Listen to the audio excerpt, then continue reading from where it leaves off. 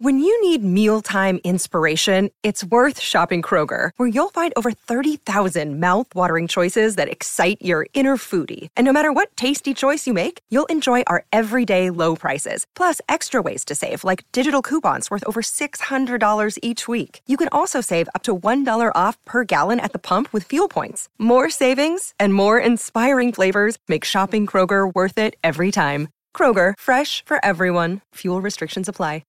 Want to witness the world's biggest football game? Head to iCanWin.com.au, predict Australia's score with a crystal ball, and it could be you and a friend at the FIFA World Cup Qatar 2022 semi-finals, all thanks to McDonald's. Maccas, together and loving it. TNCs apply.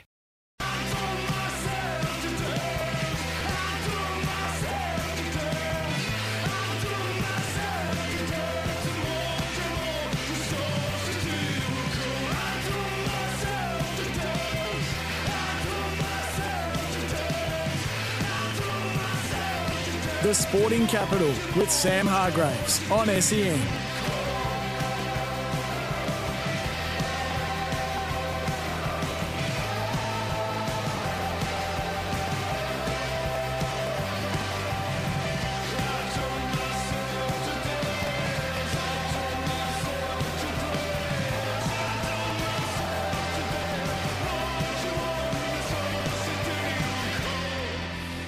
Yes, a very good evening, everyone, and welcome along to the Sporting Capital on this Thursday night with the weekend finally on the horizon. Damien Watson here, filling in for Sammy Hargraves on the eve of the Commonwealth Games opening ceremony. A big thanks to Sammy Edmund and David King as well for their in-depth look at the AFL round ahead. Round 20, can you believe we're already there? That was on the picks, of course. I'm interested to hear your predictions for the round of footy ahead as well. Let us know on the Temper text machine via 0433 98 11 16 as to what you are looking forward to most this weekend in the AFL world.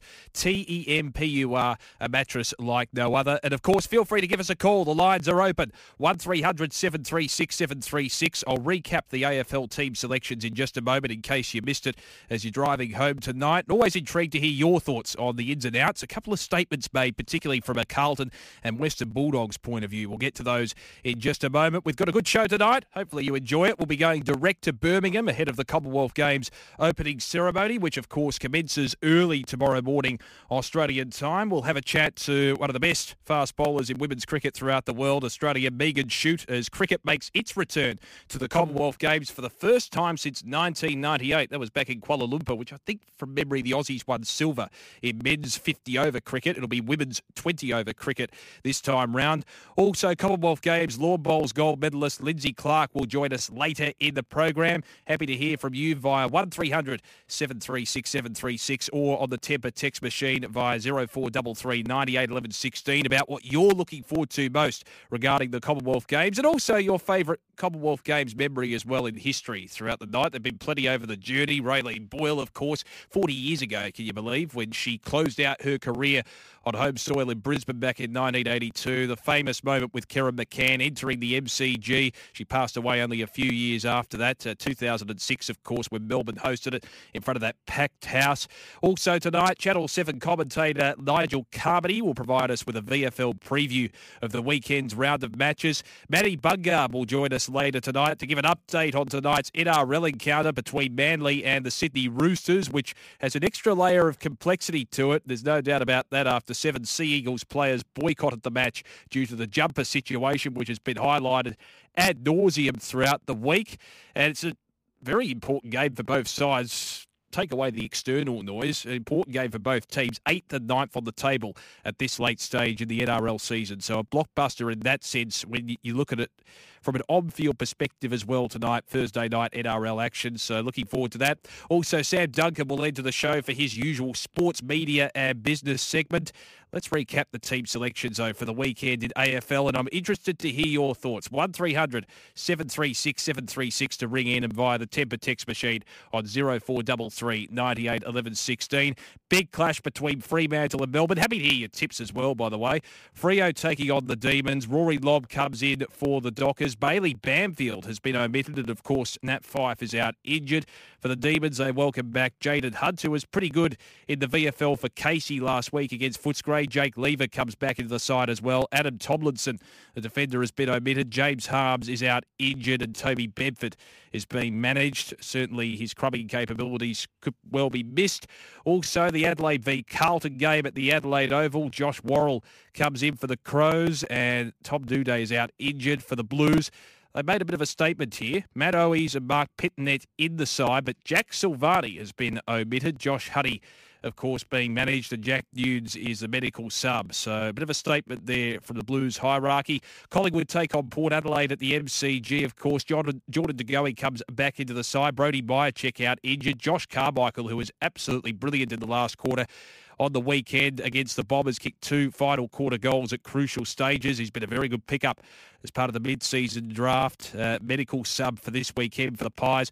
Lockie Jones, Trent McKenzie and Xavier Dersma come in for the Power. Dan Houston out injured. Riley Bonner out due to health and safety protocols. Tom Cleary has been omitted along with Willem Drew, as Ollie Wines and Tom Jonas both celebrate their 200th games respectively.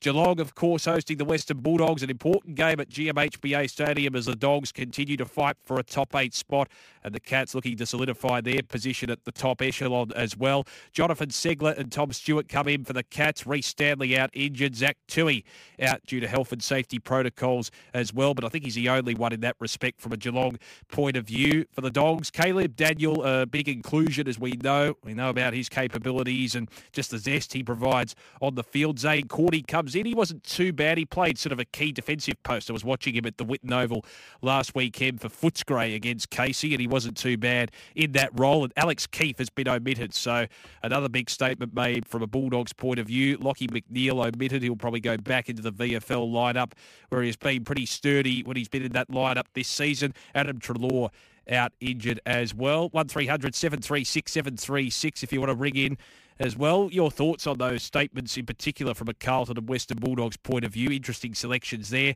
St Kilda v Hawthorn at Marvel Stadium. Dan Hanbury comes back in for St Kilda. Been waiting a long time in that respect. Tommy Campbell's been very good for Sandringham this season as that key ruck post. He's going to be an interesting inclusion for the Saints. Jack Billings out injured. Jay Gresham is going to miss the rest of the season due to a knee injury. I think he's having PCL treatment, so we wish him all the best. Ryan Burns has been omitted for the Hawks. GF Kozinski and Butler come in, and Denver Granger Barras has been omitted. Jarman Impey being managed. Neb Reeves out injured as well from a Hawthorn point of view. And the Battle of the Bridge, a crucial game for the Swans at the SCG. No real changes for the Swans lineup. Harry Perryman, Jesse Hogan, Josh Kelly, Lockie Whitfield, Leek Aaliyah makes his debut, and Tom Green, all interesting and big inclusions for the Giants as well. We know the capabilities of some of those players. Good to see Leek Aaliyah make his debut. He's been battling manfully in the VFL this season for GWS. Jake Riccardi, a big omission. Kieran Briggs has been omitted along with Lockie Keefe, Tanner Bruhn, Xavier O'Halloran and Zach Sproul. And on the Sunday suite of matches, Essendon taking on North Melbourne at Marvel Stadium. Few inclusions for the Bombers. Archie Perkins, James Stewart, who applies as a big focal point. Jai Menzie, who's been very good in recent weeks in the VFL. Massimo D'Ambrosio, what a pickup he's been from a mid-season draft point of view. Interestingly enough, it's hard to believe about 10 weeks ago he was playing for the Richmond VFL side, then moved to the Essendon VFL side, and now he's playing at AFL level with the Bombers, so he comes back in. Nick Bryan, also an inclusion for the Bombers, an interesting acquisition there for North Melbourne. A bevy of inclusions. Jack Marty, Jackson Archer, of course, the son of Glenn Archer. Josh Gota has been pretty good at VFL level and makes his debut. He's been certainly a penetrating kick at VFL level. I know North have struggled in the reserves camp so far this season, but he's one to watch, I think. Can drift in and out of games, but certainly one to watch. Josh Walker, Callan Dawson, who's been a very good defender at VFL level, comes into the side for the first time. Kane Turner and Nick Larkey, also other inclusions for the Kangaroos. Aaron Hall, there's a bevy out, of course, due to health and safety protocols. Aaron Hall, Aidan Core, Paul Curtis, and Flynn Perez out due to suspension as well. For the Gold Coast v West Coast game, Hawago Paul Oye, the great Papua New Guinean inclusion. Jake Bowes, Malcolm Roses comes into the side as well. Mac Andrew, what a story he has been at VFL level as a defender. He makes his debut for the Suns. Charlie Ballard is out injured for the Eagles. Greg Clark, Hugh Dixon, Jack Petrocelli, Nick Natanui, a big inclusion. Sam Petrevsky, Seaton, Willie Rioli and Zach Langdon come in. Alex Witherden's out injured along with Josh Rotham and Rhett Bazzo. Of course, Josh Kennedy being managed at this point. Richmond v Brisbane, such a crucial game for both sides for different reasons. For the Tigers, Jack Ross, Ryan Mansell comes back in from the VFL lineup. Thompson Dow, who's been pretty good at VFL level as a consistent player this season throughout the midfield and also off half-back. Tom Lynch comes in as well for the Tigers. Hugo Ralphsmith has been omitted. Devon Robertson, Jackson Pryor, Caden Coleman and Nakia Cockatoo, all inclusions for the Lions, with Daniel Rich, the veteran, out injured. 1300 736 736 to ring in. Let's head to Annie, who's in Wantirna and joins us on the open line. How are you, Annie? Good, thanks, mate. Thanks for taking my call. I was just listening to the Kingy before, congratulating Joel Selwood for his upcoming 350 games. What about Shane Edwards? 300 games. I just thought he's missed in. Yeah, I think we should congratulate him as well for 300 games. Well, he certainly deserves all the plaudits that are out there, Shane Edwards. And I know he's an underrated player because he's not the most flamboyant player out there on the park, but he's been such a consistent contributor. I think he was part of that 06 draft class. He was standing alongside, they did a bit of a mimic where he was standing alongside Jack Revolt back in 2006, and they did a bit of a reunion picture in the same spot outside the pub road. Absolutely. And you had Francis Burke and KB there, and Jack Revolt and Shane Edwards. It was marvellous. Absolutely. When you think about it, not many players have played 300 games for the Tigers that are still living, of course. Where does Shane Edwards sit in your eyes, Annie? Wow. I mean, we won 2017, and Shane Edwards, unbelievable, and then 19 and 20, and he's been in all those games, all those grand finals and premierships. Unbelievable. Yeah, absolutely. And I just think, unfortunately, he's probably going to be his last game this season, at the end of the season, but hopefully we've got enough momentum to get up and go all the way. Hopefully, That's it. And hopefully they do pay tribute to him. It's such an important game for the Tigers against the Lions. Do you think you'll win, Annie? I think we will. I think Shane Edwards' 300th game will get them over the line. It's that momentum, and just to think what he's given to the club, and that's how the Tigers roll. It's just momentum, team play, and that's how they've won these premierships, and fantastic team. And they're about team. It's all about a team. It's not about it's team play. And, they're wonderful. Yeah, just before I let you go, Annie, news today, I guess, that Liam Baker has re-signed with the club. Damien Hardwick came out and said he has no doubt Dusty will stay at Richmond. What are your thoughts on that? And Baker's such a loved player at Richmond, as we know. Yeah, 2 years for Baker. I was getting a bit concerned he'd go back to WA. I've raved about that. Dusty, I feel confident that Dusty's going to stay after Hardwick. What he said this morning, he's a required player and he's got another 2 years. I think he will stay. Absolutely. Oh, good on you, Annie. Thanks so much for ringing in. All the best for the weekend and good luck cheering on the Tigers.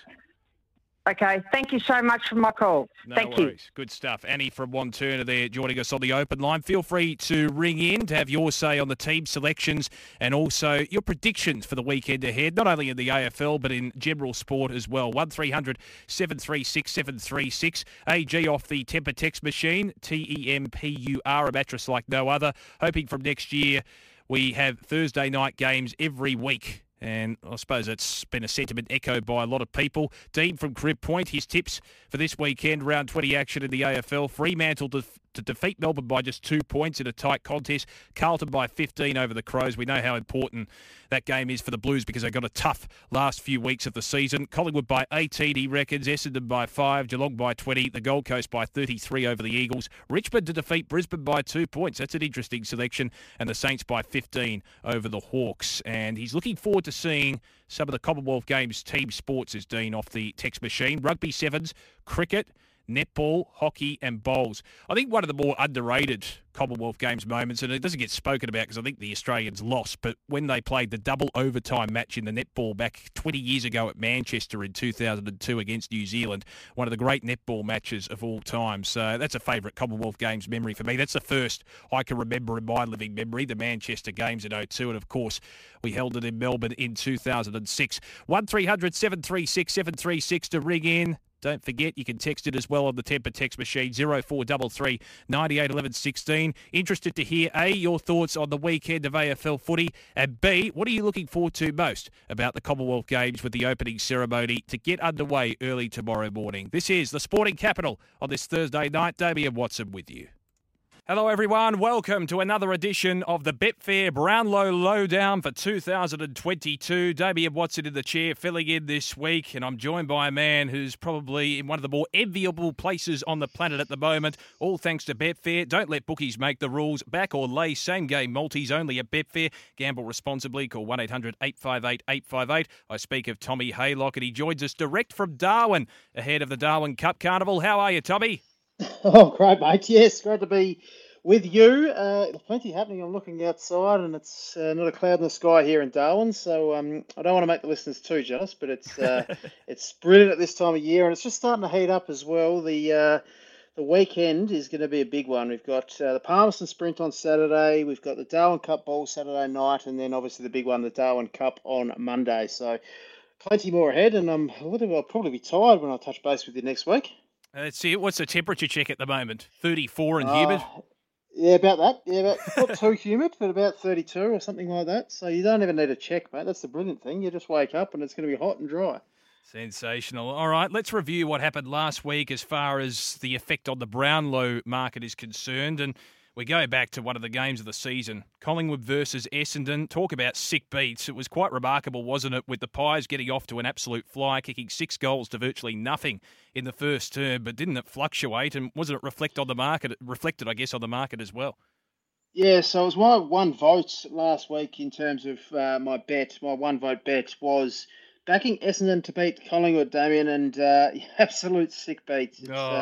It's amazing in terms of betting, but the beauty of Betfair, and I'll talk about this in a second, as you said, Collingwood kicked the first 6 goals of the match. They traded as low as $1.07 at quarter time. So they were short price favourites at $1.07 at quarter time. There was 6 goals to 1 point, 37 points up. Essendon came back, hit the lead in the third quarter. They traded as low as $1.06. So you've had Collingwood traded at $1.07, Essendon traded at $1.06. Collingwood traded as high as $10 late in the piece, and obviously got the chocolates after the siren. But the beauty of Betfair, Damien, you can actually set these bets up. You can call up as well, and you can do it all and lay off and hedge. And even if you were smarter than me, you could back Essendon at the 220, 230 mark during the week when I came on the show last week and set a little late trap up at that $1.10 or whatever and have it in play, and that would have got matched and you would have won either way. So you can do bits and pieces like that on Betfair. That's the beauty of it. But a sick beat to start off the one vote, mate. Yes, exactly. And give us an honest answer. What was your reaction when Elliott firstly took the mark and then kicked the goal from a very acute angle? Well, I was actually a bit out of range. I was at Kakadu, so I ducked away for the weekend, and I got back and watched the last 2 minutes, and yeah, it's an amazing goal. I checked Twitter and social media, and Essendon supporters were blowing up, and Collingwood supporters are up and about, but all happening. That's it. Now, your 2 votes related to Christian Petrarca. What are your thoughts on his Brownlow chances? There's certainly a significant amount of competition. Do you think he might shorten on the market? Yeah, well, I did last week, and I don't actually think he'll poll any votes on the weekend. So the Brownlow Medal Predictor on betfair.com.au/hub/Brownlow-medal-predictor has all the stats there. They haven't got Petrarca polling this week, so I probably got this one wrong. But that said, he was as much as $17 around last week. He's about that $13 mark. So he even though he didn't poll, he's actually he's in the he's shortened, so I don't know what's happened there, but he's $17 to $13, about that $12 mark now. He's shortened, and just going back to that Bontempelli, Jamara Ugle-Hagan, and then the one vote, maybe Oliver and Gawn fight it out, but Bont and Jamara Ugle-Hagan will definitely fight out the 3 votes you think. And that was another brilliant game of footy. Certainly was one of the rounds of the season. In fact, probably one of the rounds of the last few years, to be truthful. Now, you mentioned Clayton Oliver. That's relevant to your 3 votes. He had 28 possessions and 13 clearances in Melbourne's loss on the weekend. Yeah, I've been tooting his horn the last couple of weeks, Damien, and I still think he's a major player in the Brownlow.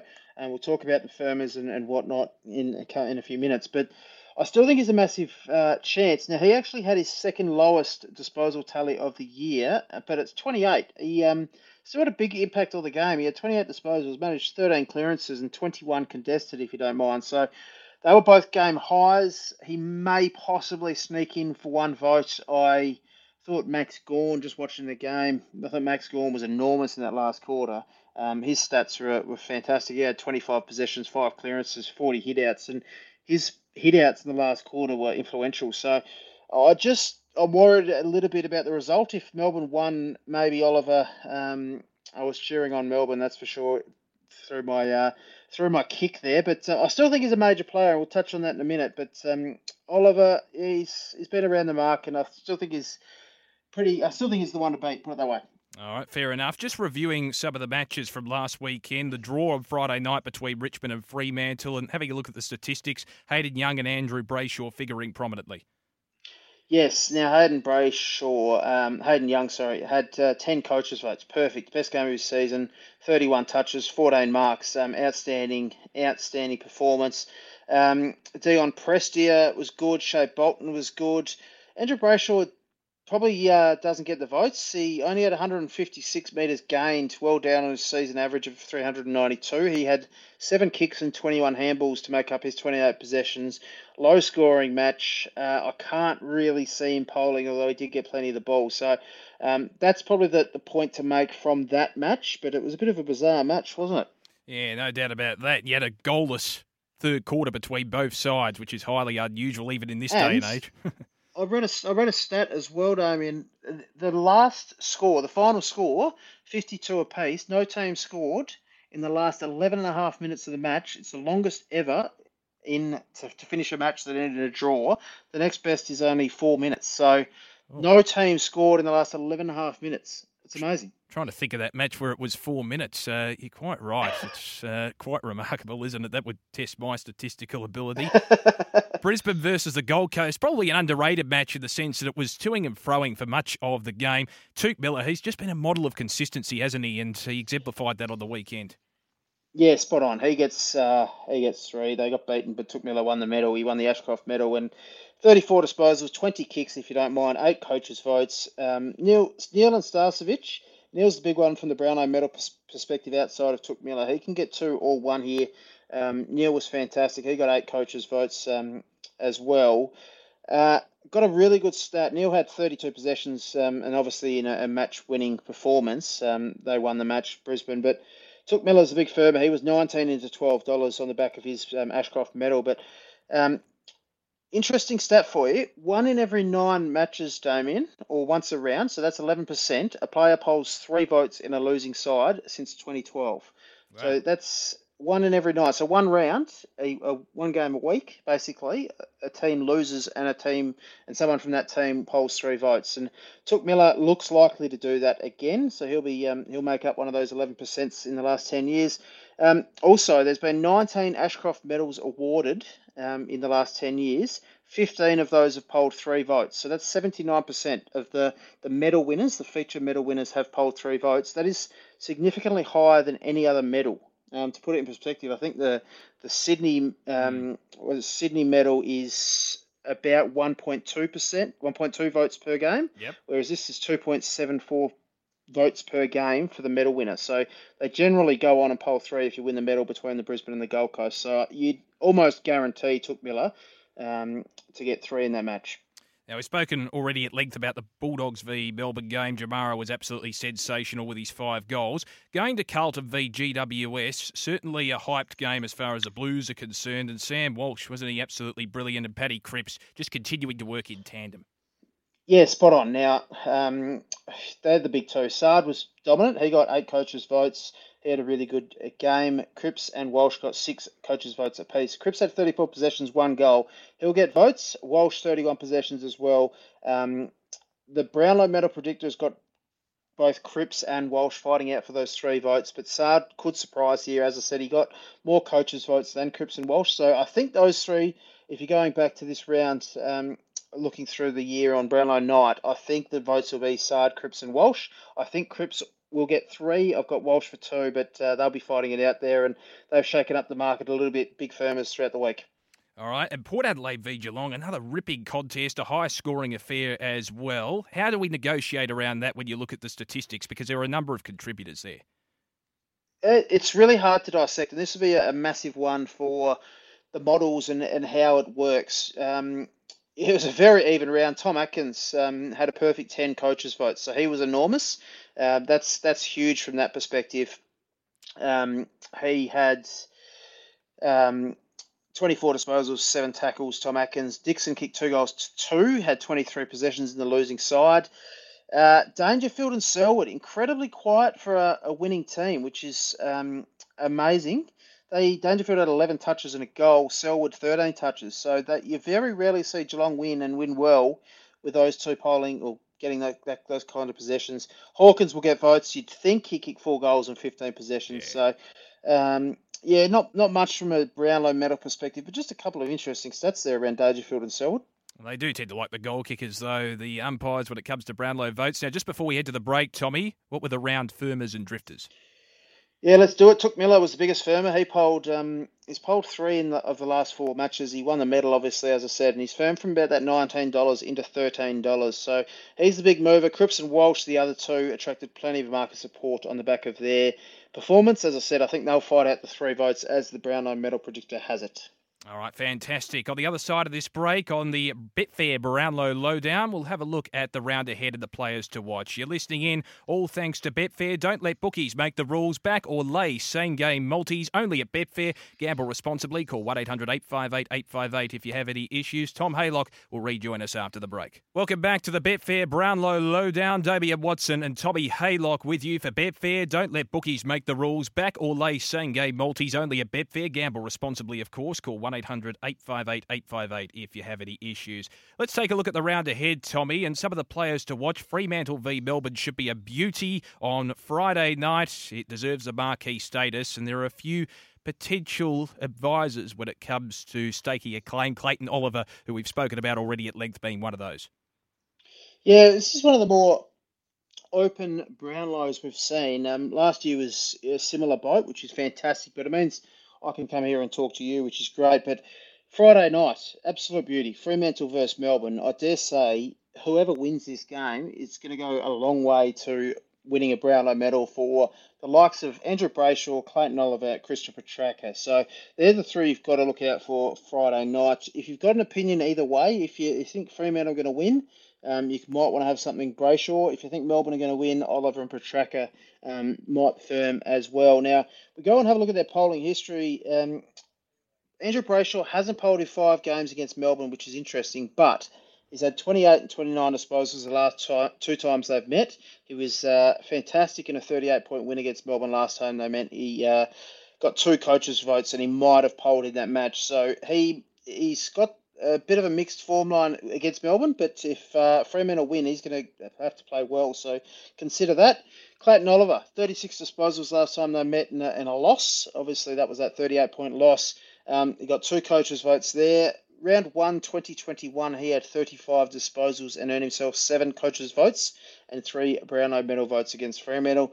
And Petracca, interestingly, he's never polled a Brownlow vote against Fremantle, wow. Damien. So there's a little interesting stats. Obviously, round 11, he had 10 possessions, one of his quietest games for the year. He was a bit sick, I think. They said that. I don't know if they said that after the match or before the match, but he clearly wasn't himself. And that was a bit of a blip on the radar for Petracca. Yeah, no doubt about that, but you would suspect he would amend the record or atone for that record if it's not this match, the seasons to come. Adelaide v Carlton, certainly a lot of the line ramification-wise for the Blues. Paddy Cripps and Sam Walsh certainly have decent records against the Crows. Yeah, they were high up in the Brownlow last year. They look to be high up again this year. Cripps has a really good record against Adelaide. Last time they met in round 8, he had 35 disposals and 2 goals. The umpires gave him a few free kicks. I think he got 2 goals from frees that night or that day. And prior to that, he had a couple of quiet games versus the Crows. In 2018 and 2019, he had 37 and 39 disposals respectively. So, and 5 Brownlow votes. So besides his 2 quietish games, he's dominated against the Crows. So I'm looking for him to poll really well. I just think he's a ball. I think he'll be hard for that Adelaide midfield to contain, and he's starting to get back into some fine form. Sam Walsh, the other one, 3 votes when the two teams met in 2021. That was round 15. He had 38 disposals. When they played in round 8, he had no coaches' votes, but he did have 26 possessions. So he was in the best, but he still accumulated possessions. But Cripps was clearly dominant when they met this time early in the year. Yeah, that's right. Just having a look at the Gold Coast v West Coast game, Tommy. We've spoken about Touk Miller before. It's interesting, coming into this season, he's had no career votes against the Eagles, which is intriguing given his consistency over his time, although he was pretty good in round 1. Spot on. No career votes, coach. No career votes against West Coast. Sorry. Similar to Petracca, they're probably due now, and I think Touk Miller will have a field day against West Coast, playing at home. Round 1, when the two teams met, he was clearly best on ground. So he had that. You'd think he polls by now. He would have polled a vote. He had 29 possessions when they met earlier in the year. 8 coaches' votes. No doubt he'll poll then. So I think he could have a big game against West Coast. I wouldn't be surprised if he firms again. He's in fine form. Touk Miller. That's right. And Richmond v Brisbane, Lockie Deal, a name synonymous with the word Brownlow in recent years, as we know. And he's been very, very good against the Tigers and had one of his career best days against them back in 2019. It's a crucial game as far as the season is concerned for both sides. You think he'll live up to the hype and live up to the expectation? Yeah, spot on. Now, if he goes to the Brownlow Meta Predictor on Betfair Hub, Lockie Neal's leading the Brownlow at the moment. So he's 26.5 votes. Andrew Brayshaw's on 25.5 votes. Clayton Oliver, 24.5. So there's 3 votes separating those 3, and only 1 vote behind is Christian Petracca. So he's on 23.5. You've got Paddy Cripps and Sam Walsh on 22 and 19 votes. Lockie Neal, despite leading, is not favourite. He's $4 at the moment. Andrew Brayshaw's $3.80. Oliver $4.60. So the market's almost identical to the Brownlow Medal Predictor, but just the 2 favourites are split. But as you said, this is a huge game, Richmond versus Brisbane this week. Neal, the last 6 times he's played Richmond, he's racked up 26, 51, if you don't mind. Yes. 35, 23, and 37 disposals. So he's absolutely killing it against Richmond. They don't usually tag. At 51 in round 23, 2019. That is phenomenal. He got 3 Brownlow votes in that losing game. They lost for 27 points. You'd have to give him a 3-voter after getting 51, wouldn't you, Damon? Oh, mind you, remember the story about Greg Williams? He had 44 possessions in a game for the Blues against Melbourne back in 1993. Did not poll a Brownlow vote. That cost him the Brownlow. That was the year Wanganeen won. I love the hard luck stories. It's amazing. There's a few. I remember I'm a Crows man, and Andrew McLeod had something like 30 and 3 and didn't get a vote late in the season. 2001 when he was runner-up to Ackermanis. Yeah, that's right. You're all over it. Yeah, I remember that well. Yeah, so there's a few hard luck stories, and luckily no key chances have been suspended this year, which is interesting. But yeah, huge game, Richmond, Brisbane. Brisbane need a win, and if they do, Neil no doubt will get plenty of the ball. All right, let's go through your votes for the weekend ahead. Where's your 1 vote going? Yeah, so I'm advising my 1 vote play for the weekend, staying out of Fremantle Melbourne. I find it hard to pick a winner. I think Fremantle going really well defensively. Melbourne are just going at the moment. I think Melbourne will win. I'll tip Melbourne, but I'm keeping a close eye on the match, and more importantly, keeping a close eye on the Brownlow market. So you can still bet in play in the Brownlow market, so you can watch that. Watch the match on Friday night, and if Oliver gets off to a good start, or Petracca gets off to a good start, or Fremantle look like winning, you can jump on that Brownlow medal market and start getting yourself into a position, because they might shorten on the back of the team winning. So that's my 1 voter. Just keep a close eye on the Brownlow market Friday night whilst watching the Fremantle Melbourne game. And the 2 votes, I get the sense it'll be towards Paddy Cripps. Yes, spot on. Big watch on Cripper. I think he'll dominate the Crows as he did earlier in the year. Crows don't really have anyone to go with him. They've got a bit of a smaller, outsized midfield, and I think Cripps will dominate. He's a contested clearance beast. So 2 votes. I'll be having something on Cripps and might trade out of him after this week, but I think he'll shorten on the back of a big game against Adelaide. And I'm going to concur with your free votes. Go ahead with it. Took Miller. All about Took Miller this week. I think he'll have a big day against West Coast. He's flying at the moment. I'll just have a quick look at his recent polling. He's polled 3 out of the last 4 matches, according to the Brownlow Medal Predictor. 2 in round 16, 2 in round 17, an off game round 18, and then 3 last week. I think he'll poll again here, and I think he'll continue to shorten. So he's into $13 at the moment. I think he'll shorten and be shorter on the back of that, mate. Do you think because he plays for the Gold Coast, that has an adverse effect on his ability to... Look, ultimately, he does poll well, but does it have any adverse effect at all, given he plays for a lower-profile club, shall we say? It's really interesting. Winning's obviously a huge point in that. They're sort of mid-table, aren't they? Yeah, they obviously, if you win, you're more likely to poll votes. But the stat I read earlier about the Ashcroft medals, a really interesting one, and that crossed my mind, Damien, around, obviously, it's the highest, 15 of 19 Ashcroft medal winners have polled 3 votes. That's the highest by far for any medal, and I just wonder whether that's because Brisbane and Gold Coast more so aren't in that spotlight, so the umpires tend to get sucked in by the media voting for the winner. It's a really salient point. I don't think so, but the media have started to pick up on how good Took Miller is last year, and I think there might be a flow-on effect this year. So I don't think it's a huge deterrent. No, I think he'll still poll well this year.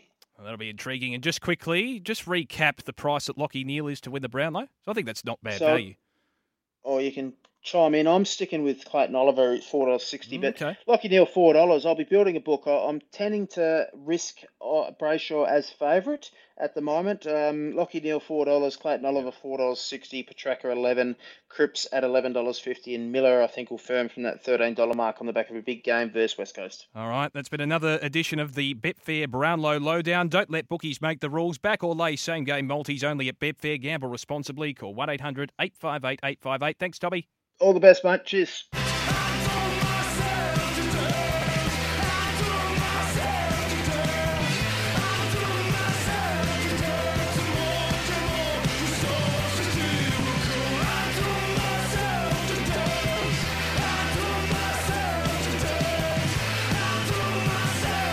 The Sporting Capital with Sam Hargraves on SEN.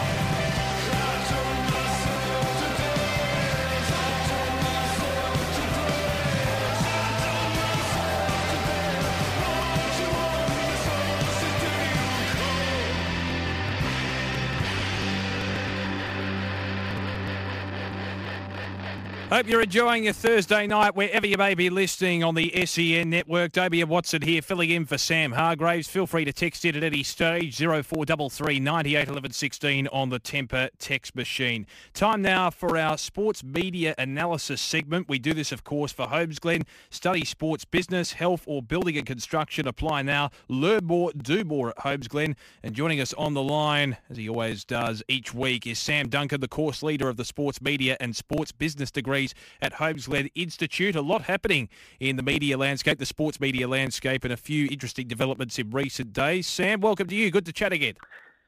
G'day, Damien. Yeah, always great to chat. Now, probably one of the stories that caught my eye over the last couple of days, we'll chat about the Commonwealth Games and the coverage and everything like that in just a moment, but from an AFL point of view, interesting article from Jake Nile in The Age yesterday in regards to some developments that could arise in the next TV rights deal, with Foxtel very keen to have their own commentary team for every single game of the round, even if it clashes with Channel 7. And that's assuming that we have the same deal as we currently have. What are your thoughts on that and that development?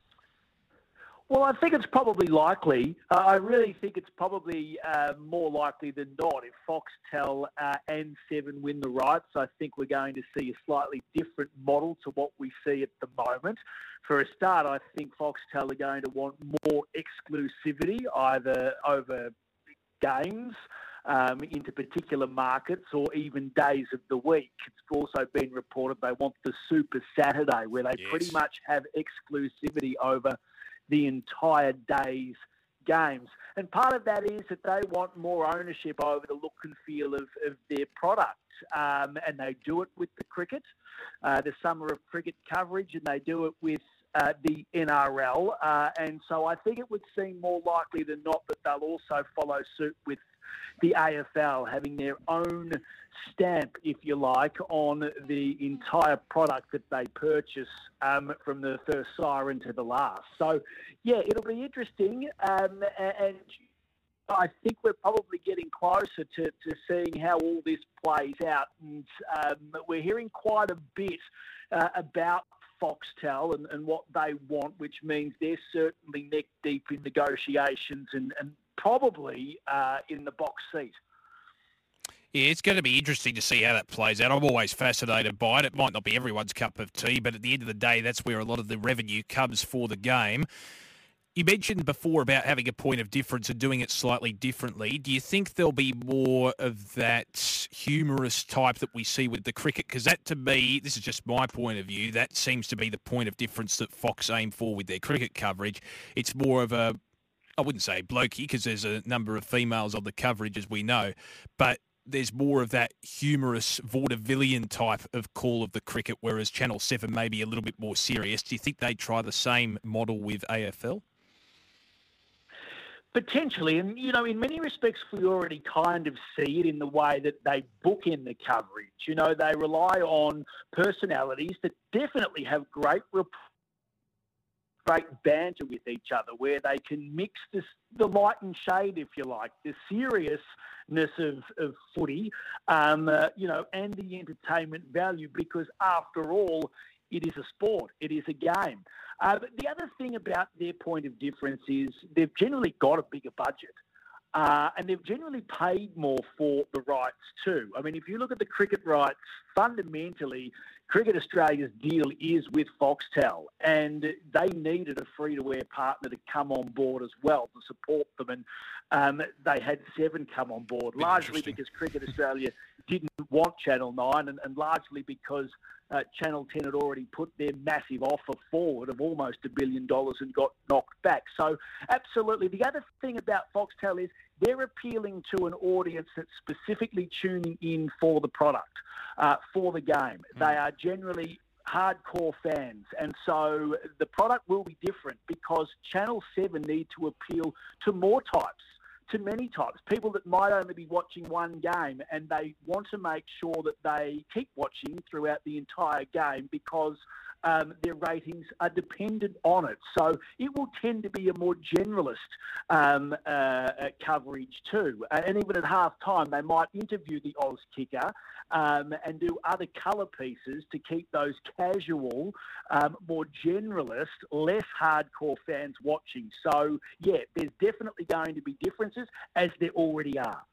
Yes, Sam Duncan joining us from the Holmes Glen Institute. Just in terms of the deal itself, what are you hearing in regards to where it might be heading? Because we know about Paramount and Channel 10 putting in a big bid to try and up the price and challenge Fox and Channel 7 and that little consortium that they have. Do you think it'll be a bit same, or will we see a difference? Yeah, it's really hard to know, to be honest. What was really interesting was that there was lots of reports that Channel 10 and put together an almost knockout blow, where they were going to pay in excess of $600 million a year. And then it was reported today that may not have happened.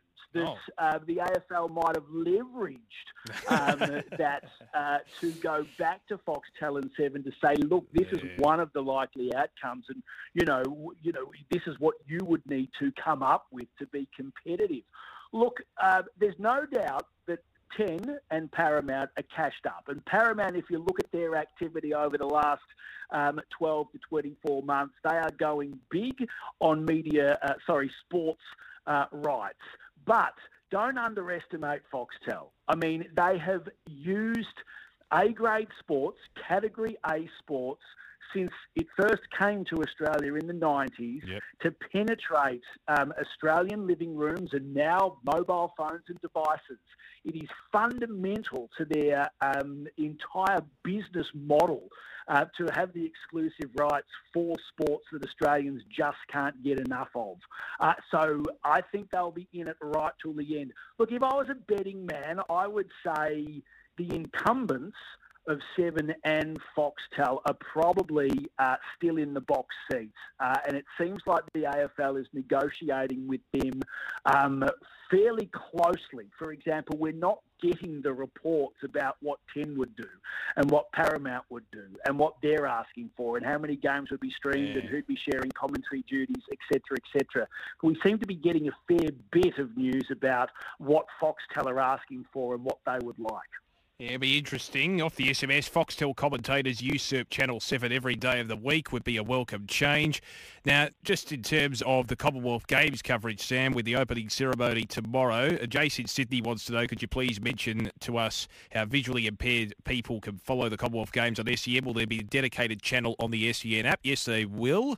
And I think it'll be on a number of the dial stations as well. Just tune into your regular markets and have a look at the guide. But thank you, Jace, for sending that through. Interesting, isn't it? The Commonwealth Games, to my knowledge, you could correct me if I'm wrong, Sam, is this the last leg of Channel 7's current deal where they sort of bought out a suite of events regarding the Olympics, Commonwealth Games, Summer and Winter Olympics, I'm including in that as well. Is this the last part of their current deal from memory? It is, and it's always interesting because when the new deal or the negotiations come up and take place, I think although sometimes these events creep up on us without much fanfare, and we're all sitting there thinking, oh, goodness me, the Commonwealth Games are starting soon, they generally continue to rate well. It's a little bit like the Winter Olympics. We're not really a Winter Olympics nation, but they still rated very well for Channel 7, getting at times in excess of 1 million people tuning in for marquee events where Australians were... Yeah, where Australians were in the midst of competing for medals. It'll be really interesting to see how the Commonwealth rate, because from an identity perspective, it's also become a little bit of an interesting event. I mean, increasingly not just younger sports fans, but sports fans in the global stage of today gravitate towards the world's best and love watching, the world's best compete against each other. Now, with the Commonwealth Games, there'll be several events where the world is not there. There'll be several events where perhaps the top 10 in the world are not there because they're not part of the Commonwealth. So what is our appetite to watch sport and still watch people giving their best and still watch people, striving to reach their potential? What's our appetite to watch that rather than watching the world's best like we can do at the Olympics? I'm really interested to see what the numbers are like in a week's time.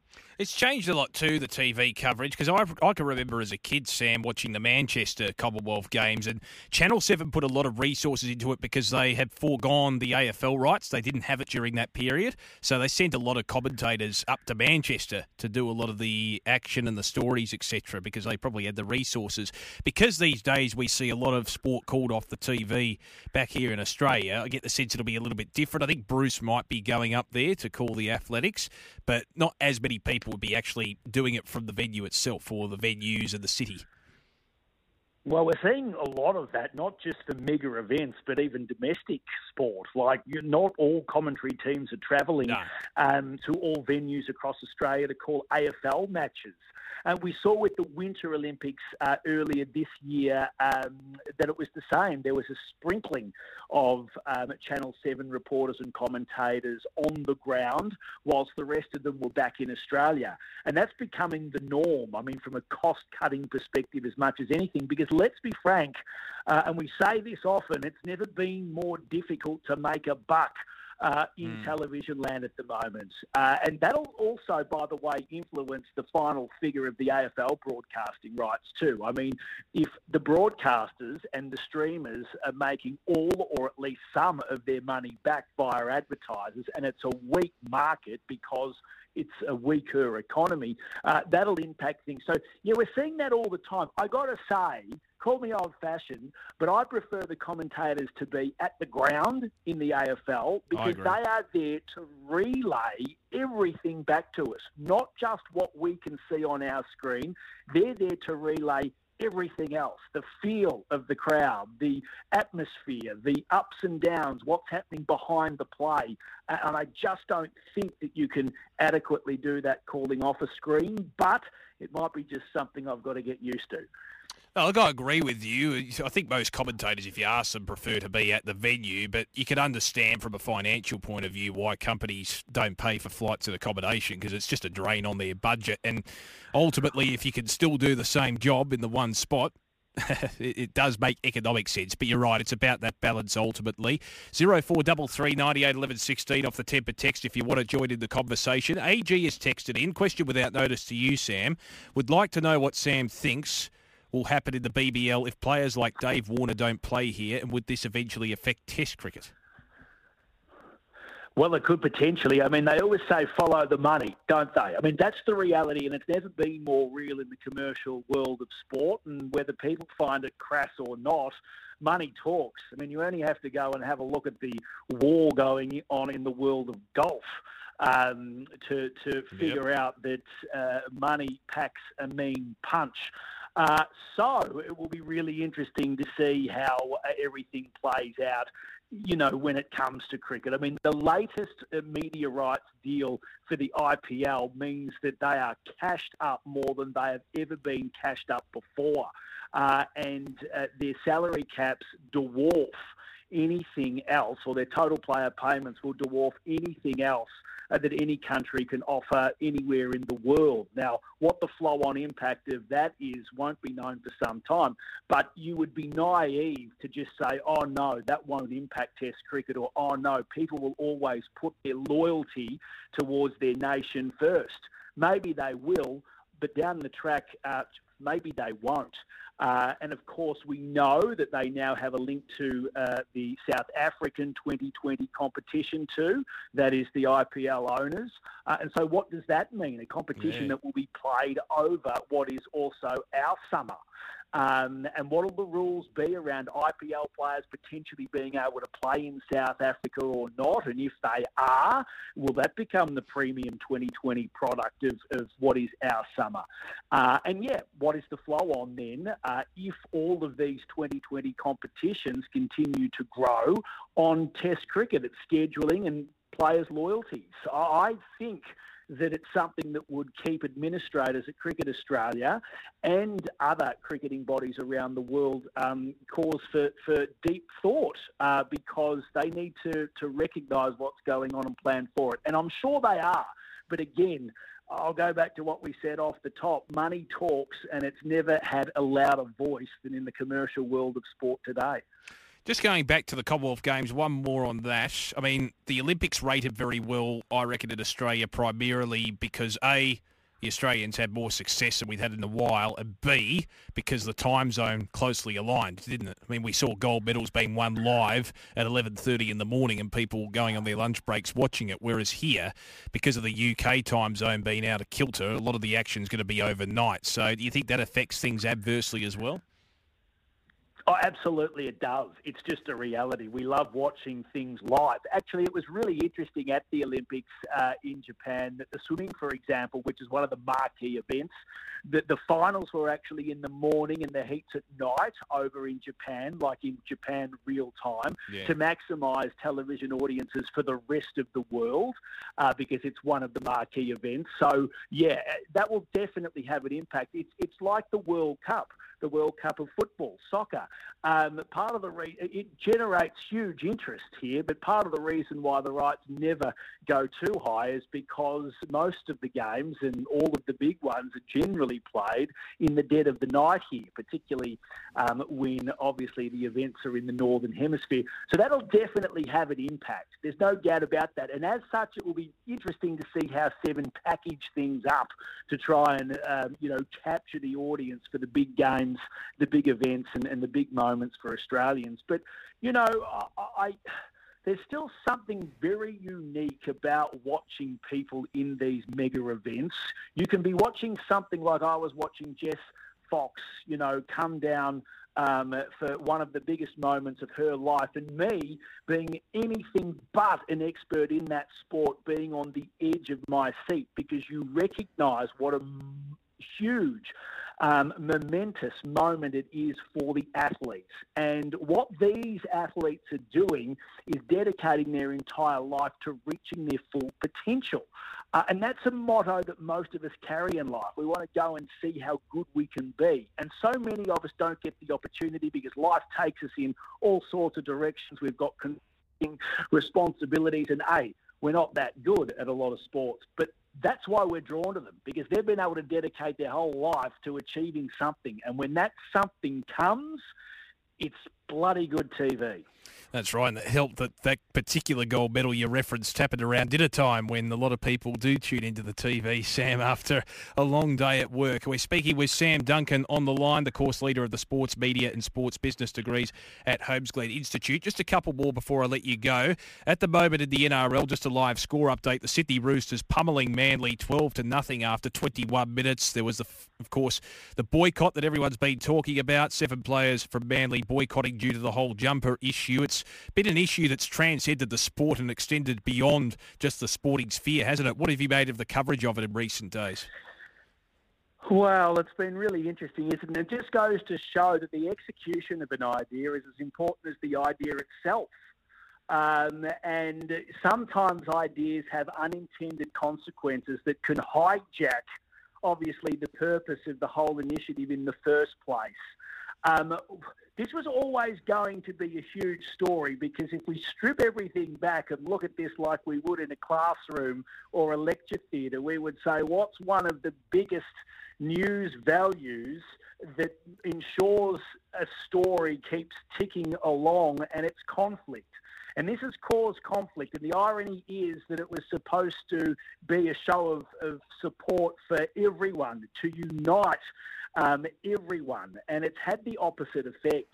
And now those that, walk around saying that they wish that sport was separate to politics and wish that sport was, a place we could escape to away from heated discussions about social issues, are now confronted with a running soap opera. And the other thing is this has impacted the actual game. There are 7 players not playing, and clearly the score would reflect that. So I don't know. I think if the execution of the idea was better, Damien, we wouldn't be in this situation. And I do think we would still be able to have the jumper being worn, and 7 players who are not playing would be playing. But that's not the case. That's it. And just before I let you go, Sam, I want to discuss the value of Alistair Clarkson from a marketing perspective. It's funny, you build up a marketable product yourself as an individual with the record that you have, and he's been one of those examples as a coach. If he was to go to North Melbourne or GWS, it's been an interesting conversation this week. What have you made of that? Well, I think he's really interesting because of what he brings in terms of his marketability, his image, and what he's got is capital. I always talk about this. It basically is what you stand on, and it means if you err or things don't go your way or you have a bad season, you can still stand on your capital. People might chip away at it, but if you've got it there, then you've got time. because you've already built up your reputation, and he's got that. And so if he went into either of those clubs, I don't think no one would expect him to have immediate success anyway, but you don't necessarily need it because of the capital he's got. It buys you time. So I think that it's really interesting. But in saying that, you spend a lifetime creating an image and building a reputation. And so decisions you make are really important in that. And that includes which club you're going to go to. And that includes when you're going to go to them. So, yeah, it's really interesting. Some clubs are in such a position where they've already got their own capital and they don't need to rely on a coach coming in with theirs. And therefore, they could go and get an untried coach who's got no capital. And then you've got other clubs who are low on capital or are completely depleted of it or are actually in the negative, in the red. And so they probably need a coach to come in that can restore some of that. And as such, I think he'd be a very good fit for North Melbourne. Well, Sam, really appreciate your time. Always enjoy these conversations. All the best with the week going forward and the weekend itself. Take care. Good on you, Damien. Have a great week and weekend. Sam Duncan joining us from Holmesglen. Mid-year intake apply now at Holmesglen. We'll take a break. More of your calls after this. 1300 736 736 to call in. You can text it as well on the Temper text machine, 0433 98 11 16. And Matt Bungard's not far away as well with an NRL update. Sydney Roosters absolutely pummelling Manly earlier on, 25 minutes in, and it's currently 12-0 in the Roosters' favour. Back with more on the other side. Big welcome back. Hope you're enjoying the Sporting Capital. 1300 736 736 on this Thursday night to call in. You can text it as well via 0433 98 11 16 off the Temper text. Well, there's been a lot of commentary off the field more than anything else surrounding Manly and the boycott of 7 players in regards to the whole jumper situation that transpired over the last few days. Well, they're now out on the park against the Sydney Roosters, 36 minutes in. As we approach half-time, the Roosters lead 18-6. Joining us is the host of the NRL Boom Rookies podcast. He's part of the Wide World of Sports team as well, Matt Bungard. Matt, thanks for joining us. How are Manly going at this point? Oh, yeah, look, the replacements are going about as well as you'd expect. They got pretty unlucky just there. They got it back to a one-try game and then messed up the ensuing kickoff, and the Roosters scored from it to make it 18-6. So back to a 2-score game. Manly got the ball with a couple of minutes left in the half. But yeah, the Roosters have clearly been the better side so far. But Manly have hung in there pretty gamely so far. If not for that unlucky bounce the ball for kickoff, we'd be going into half time with a pretty close game. And 2 tries are still only 2 tries at the end of the day. So you never know. But they're doing about as well as you could expect given the week they've had. Well, give us an insight as to how crucial this game is, because everyone's been talking about the external noise, and I'll get to that in a moment. But it's 8th versus 9th, and we're coming towards the business end of the season. Well, that's part of why this whole thing was so ridiculous to a lot of people, and that's because there's 4 teams currently tied for 8th place on competition points. These are 2 of them. The Raiders and the Dragons are the other 2. And yeah, I mean, it goes without saying. I mean, if you've got 2 teams playing that are on the same number of points, and there's only one final spot, only one of them is going to get in. So every game between each of these teams in this little cluster is massive, and so yeah, for it to happen this week is of all weeks, it's just like madness. But yeah, it's a gigantic game for the season, and I guess credit to the club for sticking with the jersey, because they could have easily backed down and acquiesced to player demands. Because at the end of the day, we hear this all the time when clubs sign a player who's got questionable off-field behaviour issues or whatever else, that we hear that winning comes first. And in this case, winning hasn't come first for Manly, and I've got to applaud the club's stance for that, because it would have been very easy for them to backflip and name a full-strength team for this game, and such an important game. And now, as a result of this, they might end up missing the finals completely. So, yeah. Yeah, it's an interesting salient point that you make. Have you, when you think back, do you think of anything more bizarre in terms of a build-up to a game? I suppose it's transcended the sport. It's become a societal type of discussion. Has there been anything like it when you think back in NRL history or rugby league history? No. I mean, you could go back, none of us were alive, but you could go back to 1909 where South and Balmain both agreed that they were going to boycott the grand final, and then South showed up and kicked off and won the grand final, which I guess if that happened in the modern era would probably be a bit more prominent. But yeah, as long as I can remember, this is one of, if not the most bizarre weeks. It was quite funny because we had possibly the worst refereeing error in my history of watching the sport on Sunday afternoon. Yeah. We also had a guy who lost part of his ear. We also had a guy who got fired for vaping at half-time during his team's game. And yet, all of those things were basically not spoken about this week because of how big the story is. And it went international. There was coverage of it in England and America. And yeah, but I think that whilst the initial situation has been pretty disappointing, I do hope, and I do think actually, that a lot of good is going to come from this in the long run. I mean, Daly Shervins, who's the Manly captain for your listeners who aren't aware, fronted media the other day, was it Wednesday or Tuesday, I'm not sure, but he and basically said that, look, we've never talked about stuff like this in the locker room, and as a result of this, I'd imagine that those conversations would now be taking place in every locker room. I know for a fact that there are people in the gay community, the trans community, across that whole spectrum that have sort of tried to come forward and make their voices heard this week as a result of this. And not that I usually come in here and plug my own show when I come on here, but we had a listener of our show actually come out publicly. I would encourage listeners to seek out the first half an hour of our podcast on Tuesday, where a fan, a rugby league fan, a diehard Roosters fan, actually publicly came out to the world really on our show on Tuesday and talked about how important this was for him as a fan and how important he found these discussions to have to sort of have as we sort of go forward. And then you hear from the Roosters coach Trent Robertson yesterday. You heard from a bunch of other former players, current players who were asked about it, all sort of being welcoming and being accommodating.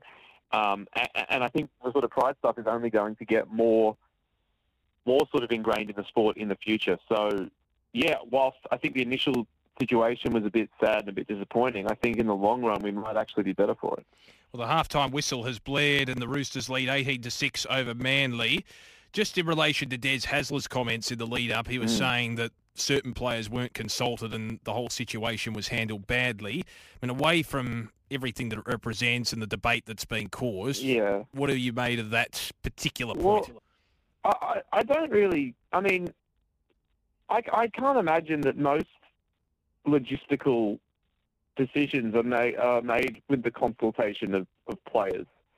I mean, presumably players aren't consulted when a team agrees to take a game to another location for a round. Like, presumably players aren't consulted about price points in the stadium. Presumably players aren't consulted about a wide range of things that don't concern them because that's not their job. They're football players. They're not marketing people. They're not social justice campaigners. So that didn't really land with me, just for the aspect of the fact that I can't imagine that they've ever been consulted about things like this. They're probably not consulted in any other week where a special jersey is worn either. So I found that a bit strange. But I suppose, given the history that both rugby codes have with the Israel Folau thing, and there were a lot of players in rugby league that publicly defended Israel Folau. So I guess there was, signs that this was going to happen and that this was a situation that could potentially have arisen. But they didn't really think of that. And whilst that might have been a mistake, I'm not really sure that, and this was the point I made on Tuesday, was that, you've got jerseys that are plastered with, gambling companies, alcohol companies, a wide range of companies that have moral or ethical sort of question marks around them. But you draw the line at a bit of rainbow around your collar. I just found it very curious. I mean, one of the Manly Seven who's boycotted the game because he had to wear a jersey with a rainbow on it was at court today in Sydney to support his teammate who allegedly stabbed someone.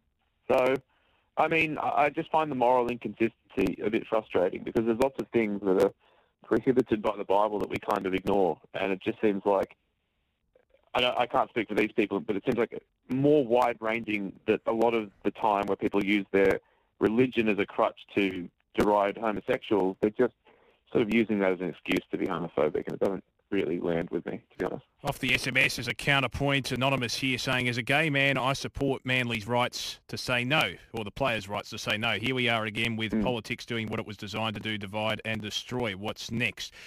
Just in relation to the game itself, Matty, the Roosters, do you think ultimately they're going to go on with the victory given the boycott and everything else with fitness as well? I would be pretty shocked if Manly came back and won this game. I do just want to say, though, and Peter V'landys, the ARL boss, said this as well on Tuesday, and I don't always agree with what he said, but I did agree with this when he said it. I find the buzzword politics or political in this context to just be incorrect. I don't believe that human rights are political. In the same way that if they wore a jersey that said, you've got soccer teams in England that wear anti-racism badges on their jerseys. I don't believe that's political either. I don't believe it's political to be against domestic violence or against sexism. So basically coming out and just saying we want gay people to be accepted in our sport and we're here for them, I don't see how that is a political issue in any sense. That there are people across that spectrum on all sides of politics, and I've never really understood this idea that, taking a knee for racism or wearing a pride jumper or rainbow lights, any of that stuff is inherently political. I just don't agree with that assertion at all. And whilst others do, I just don't. And I guess that's the beauty of opinions, I suppose, Damo. It's the beauty of debate, I guess. And I guess it's trying to separate maybe what is political and what is social. I guess they're two different things, as you mentioned. Exactly. Just want to touch on the Melbourne Storm because obviously we're going to primarily Melbourne market tonight with this program. Yeah. They're taking on the New Zealand Warriors. Ultimately, probably a lot more incentive for the Storm because the Warriors have only had the 5 wins for the season and the 2 far back. How do you think the Storm will go in the run home? Well, mate, if they don't win this one, they are in big, big trouble. They've lost 4 in a row, as I'm sure Storm fans are well aware. They don't need me telling them. I mean, they almost never lose to the Rabbitohs, who they lost to last week. That's only the 7th time ever that the Rabbitohs have beaten Melbourne. Yeah. And I think it's only the 3rd time in the last 15 years that they've beaten them. So, yeah, that was crazy. And then, the Warriors, they put 70 on them on Anzac Day earlier this year. So they'll still go into that game favourites, even without a ton of their players who they're missing because of injuries, suspensions and other things. But, if they don't win this, they've actually got a pretty tough run home. I wrote a thing for Wilder Sports last week, just sort of looking at the run home for each team. And they've got some really tricky games coming up. Yeah. They've got to arrest this slide very soon. I mean, they'll probably still make the finals, but, right now they're only 2 wins above, only 2 wins, I believe, above the Roosters in 8th, and the Raiders and the Dragons both play this weekend as well. And if one of them, one of them wins, they're also only a game behind. Obviously, Melbourne have a better for and against, but there's still 6 weeks to go, and they've probably got to win at least, I think, 2, maybe 3 of those games to make sure they make the finals. So it'll be really interesting to see if they can do that. They've obviously got a ton of great players still in their team, but I don't know. Yeah, they've just lost so many guys, and especially their back line is just held together by bits of string at this point. They've actually loaned David Nofaluma, who couldn't get in, who currently is not in the first grade team at the West Tigers, who are coming last. So that shows you how dire things have gotten. Well, Matty, really appreciate your time. Enjoy the rest of the clash between Manly and the Roosters. All the best, mate. Thanks for coming on. Anytime, mate. Cheers. Thanks for having me. Good stuff. Matt Bungard from the NRL Boom Rookies podcast and part of the Wide World of Sports team at Channel 9 as well. We'll take a break. Back with more on the other side. You're listening into the Sporting Capital on this Thursday night.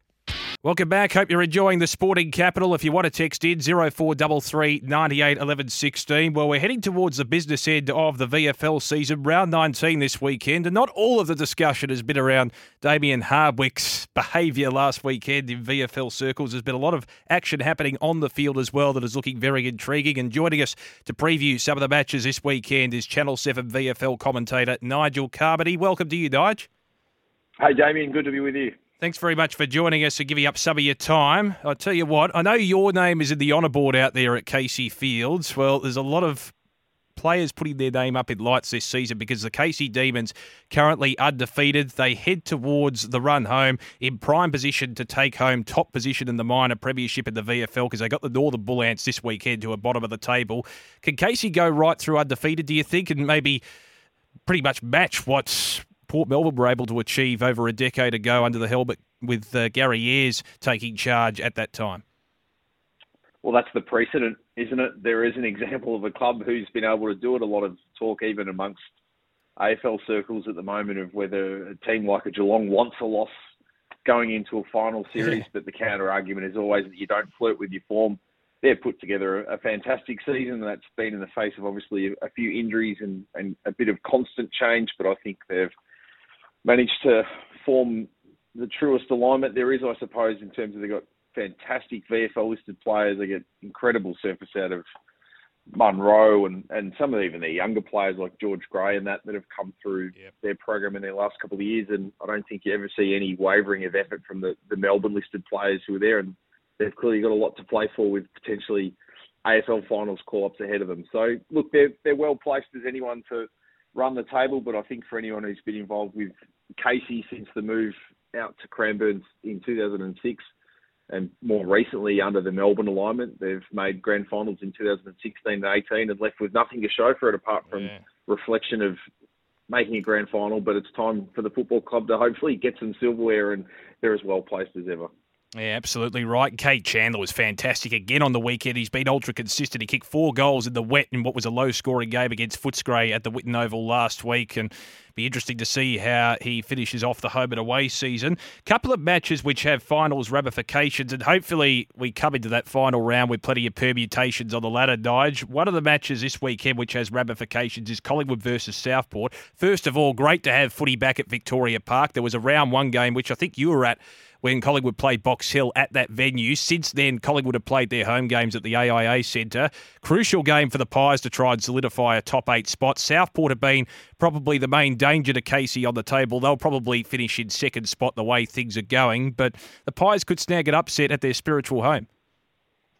Yeah, not beyond the realms. I think it's great scheduling anytime we're seeing footy at Vic Park, and with Collingwood playing Port Adelaide in the AFL on Saturday, if you're a Pies fan, but I think anyone heading to the G, nothing better than getting to the 10:30 start at Vic Park, seeing a really high standard game of VFL footy, and then pretty easy train trip from Vic Park to Jolimont to get off there and then walk into the MCG and see 2 really good games of footy for the price of 1.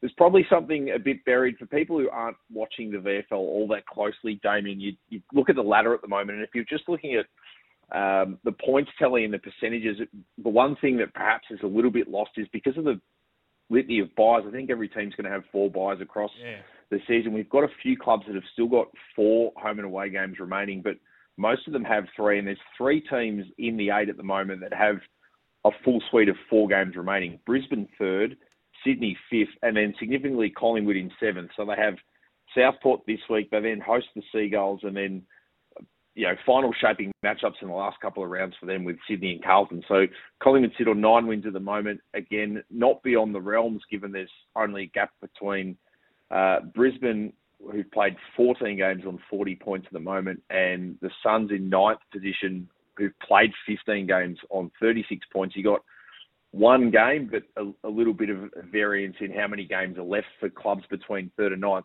Collingwood have still clearly got designs on finishing top 4 in both the AFL and the VFL, and a win over the Sharks this weekend would help propel them in that direction. Yeah, no doubt about that. And maybe they can pay homage to the passing of Billy Picken, who did some great work at VFL level back in the day now, of course, AFL level, on that particular ground at Victoria Park. And great to see the Pies out there at Vic Park, their spiritual home. The other game with plenty of ramifications is Richmond v Brisbane. There's been a lot of talk and build-up about the AFL sides going at it this weekend, but equally as important did the VFL as well, because Richmond are fighting for a final spot, and Brisbane, they've been absolutely tremendous this season, particularly under the tutelage when you look at on-field leaders of Reece Matheson, who's been absolutely consistent. He's known as the barometer amongst the Brisbane supporters, just having a look back at their season holistically so far, and they've got a number of other consistent contributors as well. That's going to be a ripping contest at the Swinburne Centre, I think. Do you have a prediction there? Probably siding with Richmond, but again, the fans have benefited by the fact that we've got the Richmond-Brisbane game at the MCG at 3:20 on Sunday. So again, makes a lot of sense if you're a Tigers or a Brisbane fan, or as I mentioned with reference to the Collingwood-Southport match before, if you're a footy fan planning on heading to the G this weekend, you've got an 11:05 kick-off on Sunday at the Swinburne Centre to see what I think is going to be a really high-standard game. Tigers won their last couple, so they've started to strike a little bit of form. Brisbane dropping that game last weekend as well. As we mentioned, the door has swung open for some clubs perhaps to make a run from the bottom part of the 8 into the top 4 as well. And Richmond are in that group of teams that have only got 3 games remaining. So this is the hardest of their remaining matches. They'll play the Bull Ants and then host Frankston in the final round. Yep. 2 of the 3 probably gives them a finals berth. Win all 3, then, as I said, it's possible they could be top 4 depending on how things shake out with the other games remaining. That's right. And I mean, you look at Richmond and the way that they've carried through some of those VFL contributors and given them a chance at AFL level. You look at Noah Cumberland, Tyler Sonsie, Judson Clark. They've all made contributions at VFL level, and that just highlights, Nigel, the importance of playing well at that level to give yourself a big chance of getting rewarded at senior level. And I think Richmond have exemplified that, haven't they, this season?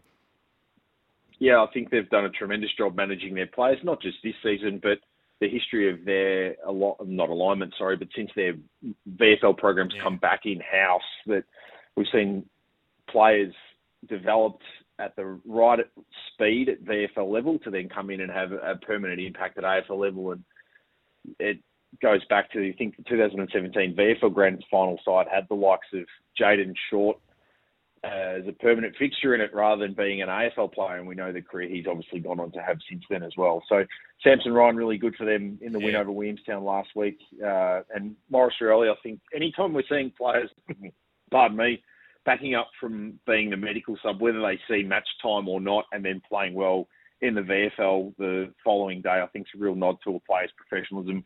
Maurice Rioli saw a little bit of game time late in the match against Freo last Friday night, and then came out and had 17 and kicked 2 on Swinburne Centre against Williamstown as well. So, yeah, they've got a little bit of depth there at the moment, the Tigers, which I think's good given they've clearly had a bit of a bumpy period in the AFL where they've been in games without necessarily closing them out, but there's enough guys that are pressing their case for recalls as well. Speaking with Channel 7 VFL commentator Nigel Carmody, just a couple more before I let you go, Nige. Werribee host Footscray, an interesting game with plenty of ramifications for the Tigers at Avalon Airport Oval. I'm intrigued to see how they go because they've really lifted in the second half of the season. Had a slow start at the beginning of the year, but they really have lifted, and they've been one of the standalone teams from a Victorian point of view to watch. So they hit a really, really good run of form, and then that loss to Box Hill just set them back ever so slightly and robbed them of a little bit of that momentum. I mean, you feel like, again, it's a little bit the nature of the structure of the final system. The fact that we've got an 8 and 21 teams means at the moment we've got 4 teams that are sitting outside the 8 with a positive win-loss record, which Werribee are included in that group as well. They are in that cohort of teams. We mentioned the 3 teams in the 8 that have got 4 games remaining. Werribee are the one challenger outside the 8 at the moment that have still got 4 matches left on their roster. So Bulldogs, their former alignment partner this weekend at home, trips to Brisbane, an away game to Essendon, and then a final round match against the Bullants. So Michael Barlow's team are pretty well poised. They've got a very healthy percentage, just shy of 120, that right now is better than 6th, 7th and 8th on the ladder as well. If they can win the lion's share of those games, you'd imagine they're going to be playing finals. It's a loss from a fortnight ago. They'd be ruined because the Box Hill Hawks kicked, I think, the final 4 goals of that match to get over the top of them. The contrast is Bulldogs, the loss to Casey last week rules them out of finals contention. Yes, there's some players who are playing for spots in the AFL side at the moment, but I think Werribee would be very confident they can chalk up win number 9 for the season and potentially find themselves, if not back in the 8, right on the doorstep of it, exiting round 19. Just 2 more before I let you go, Nige. Look, I think ultimately Carlton should beat Williamstown. We've seen upsets before, but the Blues with a lot more to play for incentive-wise. And the Essendon v North Melbourne game, both sides can't make the finals, obviously. The Sydney v GWS one is intriguing at the SCG. There is that little bit of hidden underpinning rivalry between the two clubs. Ultimately, they call it the Battle of the Bridge at AFL level, but there's a lot of ramifications to come out of that game, and you get the sense maybe the final 8 would be shaped based on that result. Yeah, huge game. So the Giants have slid in the last fortnight. So they were in the 4 2 weeks ago. A couple of losses now sees them 8-6 and a draw and 10th on the ladder. They've only won 4 of their last 10, so it has been a bit of a slide for them in the second half of the season. The Swans, on the flip side of that, they've won 7 of their last 10, sitting in 5th, and in that group of 5 teams at the moment that are on 9 wins, which they sit the highest with a percentage of 125.5. Josh Kennedy was massive for them in their victory last weekend, where I think they were pretty much in command from go to woe in that victory over Frankston last Saturday afternoon at Tramway Oval.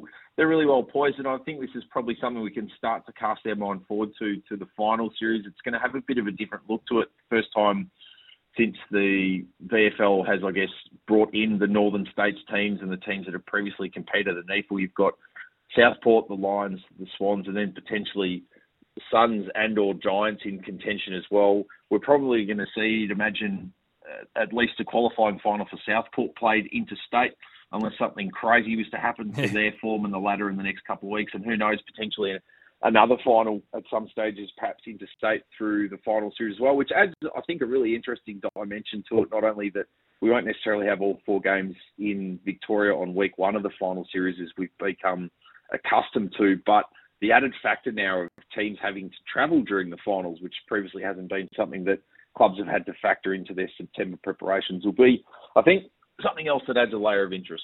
Well, that's right, and Southport do have a very strong following at home, and you see some of their home games and they do get pretty good crowds, so it'll be interesting to see whether the local community up there in Queensland embrace it. And just a last one to finish off with, Nige. Geelong play Coburg. It's been a relocated game from GMHBA Stadium to Mars Stadium in Ballarat.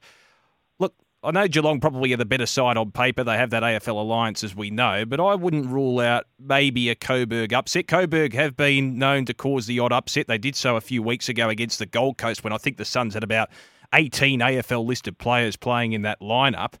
And they have some pretty exciting players too. I've enjoyed watching the likes of Boucher, Dintino Sante, Ryan Exon as well, who's been a phenomenal spiritual leader at that club. Do you think they could cause an upset, the Lions? Yeah, they definitely can. I mean, you come back through their form, they were competitive in that loss to Sandringham at home a couple of weeks ago prior to their bye. They pushed Carlton in round 14. Our broadcast game at Piranha Park in round 13 against Richmond, they were really competitive, and I don't think the final scoreboard, not dissimilar to the Bull Ants' performance against Box Hill in our broadcast match last Sunday. There's some of these games where the lower-rung standalone teams have ultimately dropped games by somewhere in the vicinity of 6 to 8 goals, but it's only really blown out in the latter stage of the game. And Andrew Sturgis, I think, has done a tremendous job with that group this year. And yeah, you reel off some of the names that have played some good footy. Them and the Bull Ants are just it's a bit of a journey for them that it might take 2 or 3 years, but I think we're going to see them hopefully be finals teams in time if they can maintain the core of what they've got. And I think the other thing they're doing really well at the moment is forming really strong alignments with clubs, whether it's in the Northern Footy League, which is more so for the Bull Ants than Coburg, and then Coburg delving into that territory, but also have got a pretty strong complement of players in the Essendon District Football League. They can continue to have players bouncing back and forth, and maybe guys who have been missed by the pathway decide at 21 or 22 they want to have a crack at the highest level, a la what a Luke Ryan did with Coburg a few years ago, that they can pick up some talent through that direction. I think these clubs will be strong in time. Coburg's 3-11 on the season, but a percentage of 68, I think, is perhaps the pointer to how competitive they've been. Well, Nigel, really appreciate your time. Best of luck for the rest of the home and away season as well with the coverage via Channel 7's VFL telecasts. All the best.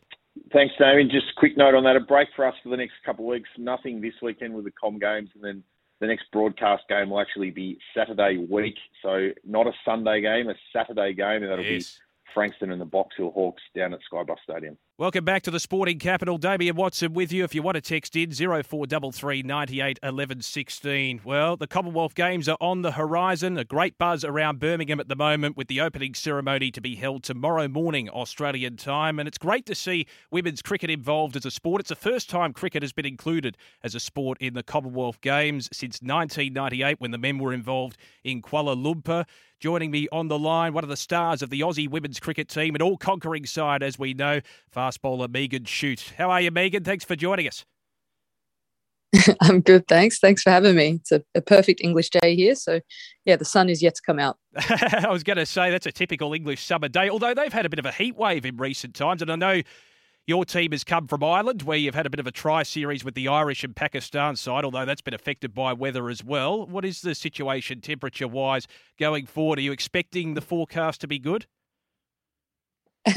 I certainly hope so. I mean, we haven't really seen the sun since we've been here, which is a lot like Ireland. I reckon in the few weeks that we've been away, the sun's probably came out twice. But Yeah, we're hoping for low teens. Low 20s and high teens is the forecast at the minute. But honestly, it kind of always looks like it's going to rain. So I've been wrong a few times before. And one of the strange things, I've been watching Amanda J. Wellington's vodcast that she does, Secret Life of Wello, which you featured prominently in, as a matter of fact, your South Australian teammate.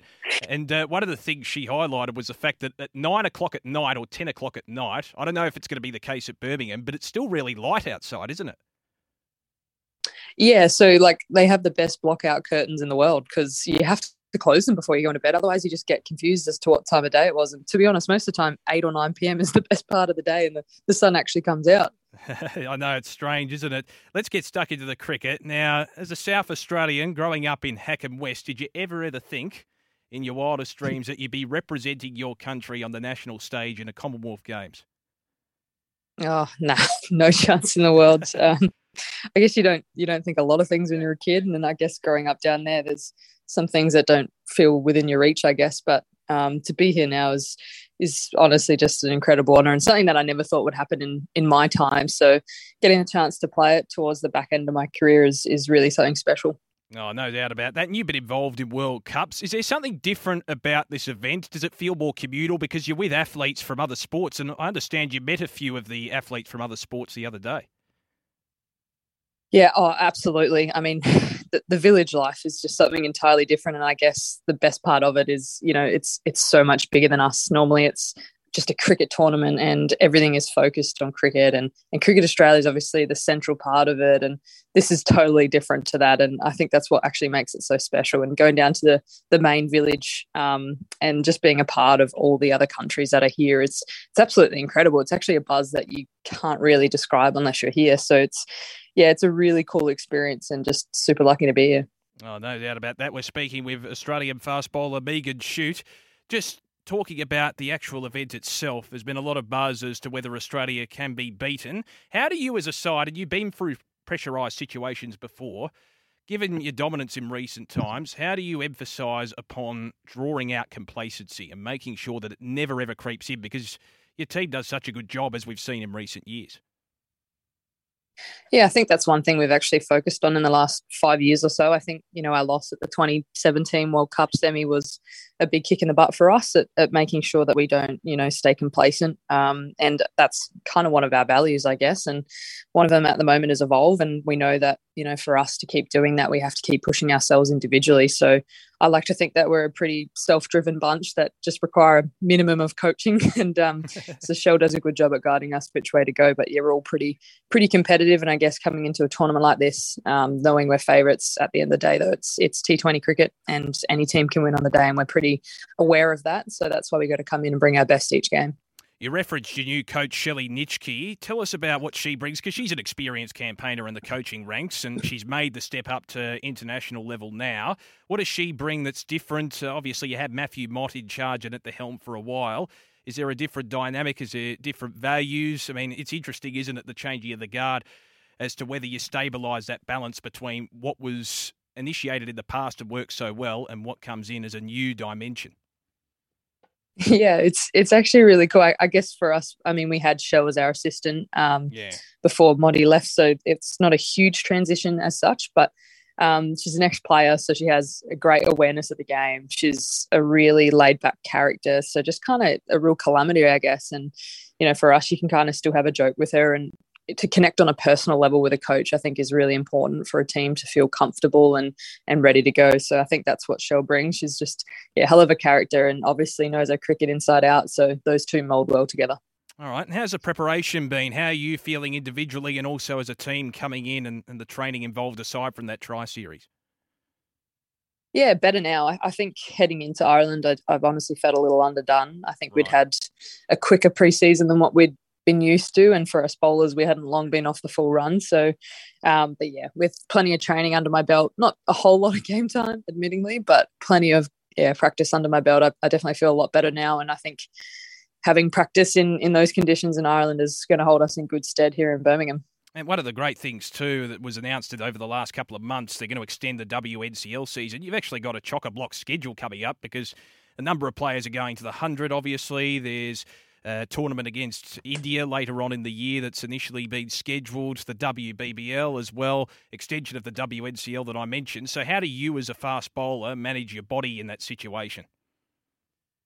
I guess the one thing that holds me in good stead is I'm an old girl. So I think, I know my body pretty well. I know when it's probably on a crash course, and I'm pretty honest at saying that to my coaches. So I'll kind of be honest and say if I need a break. But most of the time, I don't hit the deck at the crease like Darcy and some of the other proper fast bowlers do. So I like to think that, my nice in-swingers have held my body in good stead. So, yeah, for me, it'll just be rolling along, taking breaks where I need it. But I guess sometimes the coaches do step in and cut out games here and there or cut out loads. And sometimes I admit that we probably need that as athletes. We think we can keep going forever. But it's a hell of a schedule. I mean, we're excited to be playing that much cricket, but we do know there are going to be some workload management things involved, and that's just part of the game.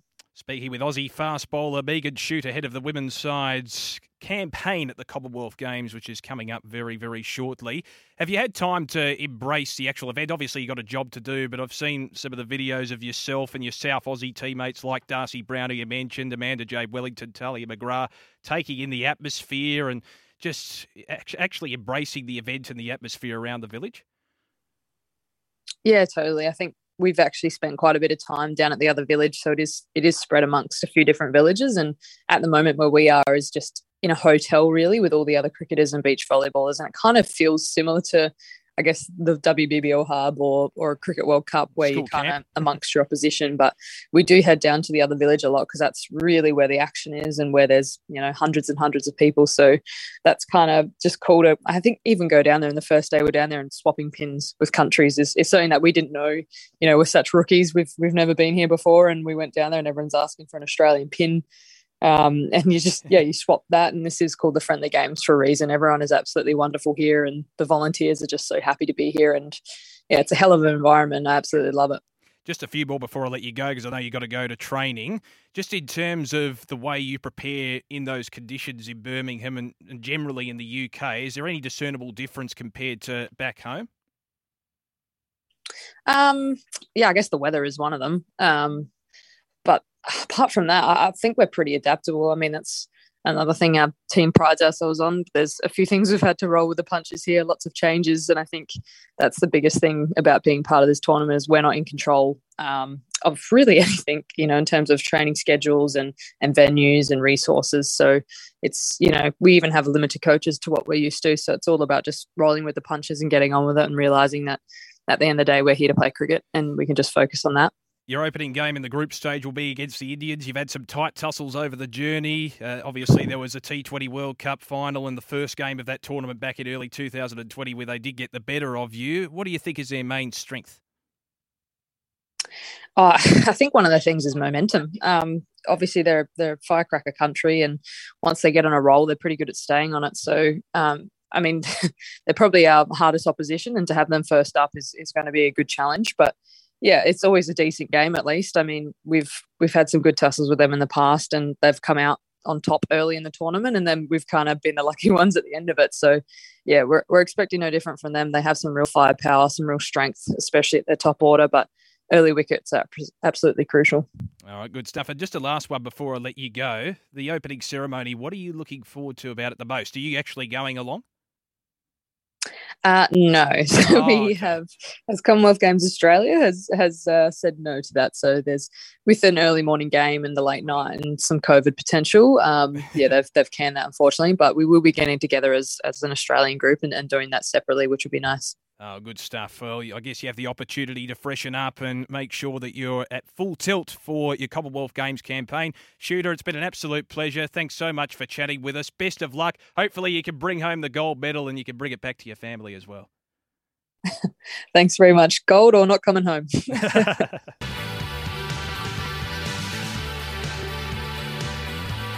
Hope you're enjoying the program on this Thursday night on the eve of the Commonwealth Games opening ceremony. Damien Watson here filling in for Sam Hargraves tonight. If you want to text in with any questions. 0433 98 11 16.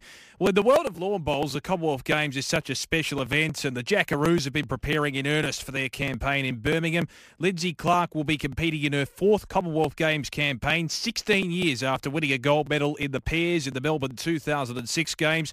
And she joins us on the line direct from the UK, and as I understand it, on the team bus. How are you, Lindsay?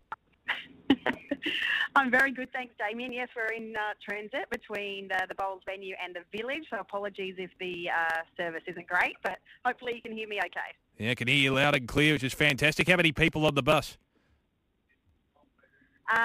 They keep it pretty tight at the minute, so there's only about 22, I think. So just mostly our Team Australia bowlers and our coaches and high performance staff.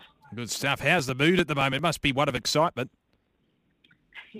Yeah, look, it's really exciting, Damo. We've had a lot of buzz. I suppose last night it was our Aussie team welcome and the flag bearers announcement and the flag raising ceremony at the big village. So yeah, it's really starting to feel real. We the bowls team, we've been here for just over 2 weeks, so we're really ready to get going tomorrow. How does it feel representing Australia, what is technically your country of birth, given you were born in West Yorkshire? That is very true. That's some good intel. Yeah, it's really cool, actually. It's like my second home, I guess. So, yeah, it's good. Some of my family from the UK here are going to come out and support. Unfortunately, with COVID and the regulations, I won't be able to touch them or get too close. But it'll be nice to have them in the crowd. And my sister's flying out from Australia as well, along with a lot of Aussie supporters that have followed us along the way. Well, you mentioned your family there. This is your first Commonwealth Games campaign as a mum. Does it feel any different? Is it harder to leave our shores on that basis as well? 100%.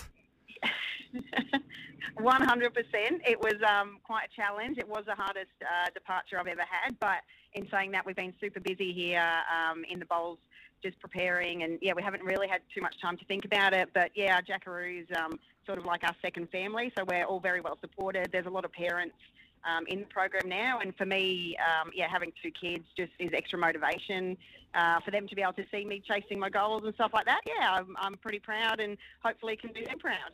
Yeah, absolutely. Now, I mentioned this is your 4th Games. Does the special significance of the event still have the same resonance with you even after multiple campaigns?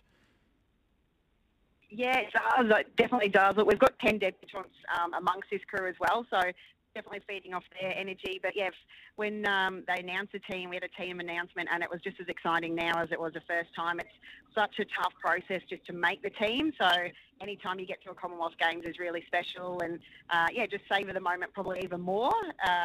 Obviously, I missed a Commonwealth Games in the Gold Coast, my hometown, which was pretty painful. So, yeah, just soaking up every bit of atmosphere I can and going to enjoy the moment and do our best.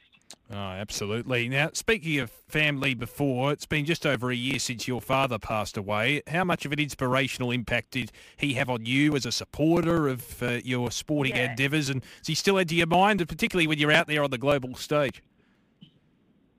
Yeah, look, he was the reason I started bowls. He was my biggest supporter, along with my mum, obviously. But, yeah, I'll definitely carry him with me. I still feel him around me. He was probably the loudest supporter in terms of clapping and cheering and that for us as well. So, yeah, my sister gave me a little special memento to have him with me here. But, yeah, he's not far from me at all. Oh, good stuff. We're speaking with Lindsay Clark, an integral part of the Jackaroos lineup, the Australian lawn bowls team in the Commonwealth Games. What's been on the itinerary, I guess, in terms of preparation for the team since you landed in Birmingham? Yeah, look, it's been a long journey. So we had 2 weeks outside of the village where we trained. We got on the Commonwealth Games greens for a couple of days, which was really important for us just to re-acclimatise, I guess, and feel confident and comfortable again. Then we played a few matches against county teams at different venues around the Warwick area, which was really good. And, yeah, just getting back into our gameplay and the UK style of play.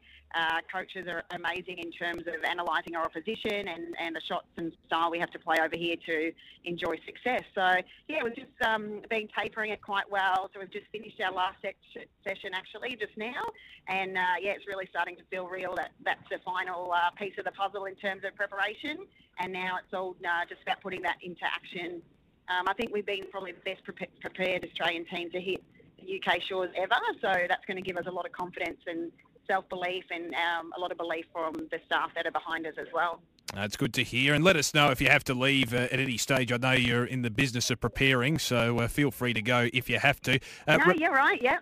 Rebecca Van Ash and Natasha Van Eldik are probably two of the headline acts for the Jackaroos after their success on the Gold Coast 4 years ago. How are they feeling at the moment with that experience under their belt? Look, they're two of the most coolest, calmest, collected people that you could meet, calm and collected. They're defending champions, and they're both good mates of mine, and just to experience this with them is going to be pretty special. And they're pretty determined competitors, and they don't really let the moment get the better of them too much, which is cool.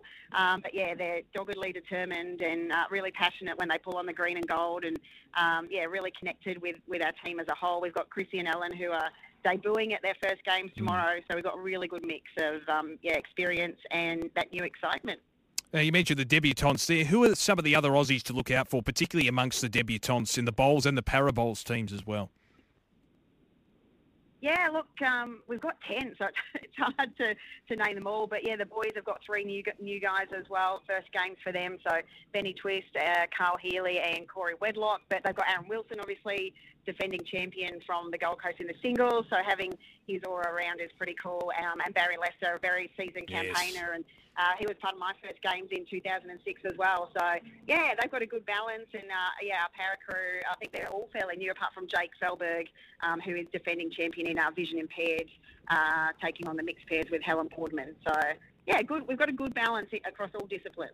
It's funny, Lindsay, I was having a look on YouTube, as I often do when researching a number of guests. It came across I think it would have been one of the qualifying encounters potentially at the Commonwealth Games in 2006, where you were taking on the Scottish team. And I love, obviously, the encouragement and the camaraderie that you have with your teammates while the action is going on. That was, of course, on Australian turf. And you would have been, a youngster in your early 20s back in those days. What have you learnt most over that period of time? I mean, it probably feels surreal that it's been 16 years since then. It probably feels like yesterday. What have you learnt experience-wise during that time, and the lessons you've taken from the time that you've had in the sport? Yeah, so much. I guess I was sitting next to actually my 2006 best male partner, Karen Murphy, in the bus at the minute. Like, g'day, Kaz. G'day, guys. How you going? Good anyway, that was pretty awesome moment back in 2006, and she's one of our coaches now, which is really special.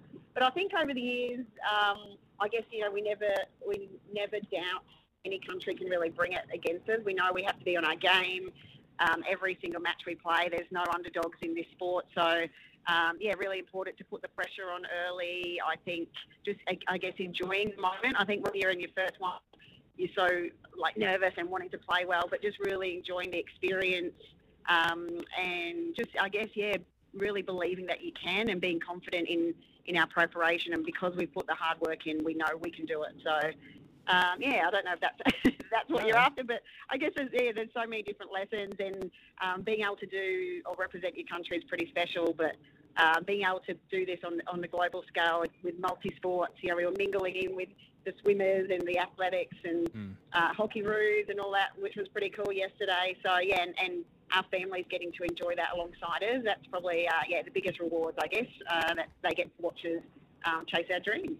Once the Commonwealth Games get underway, do you have much time to mingle with some of the athletes from other sports? Have you developed relationships over the years with people you never would have expected?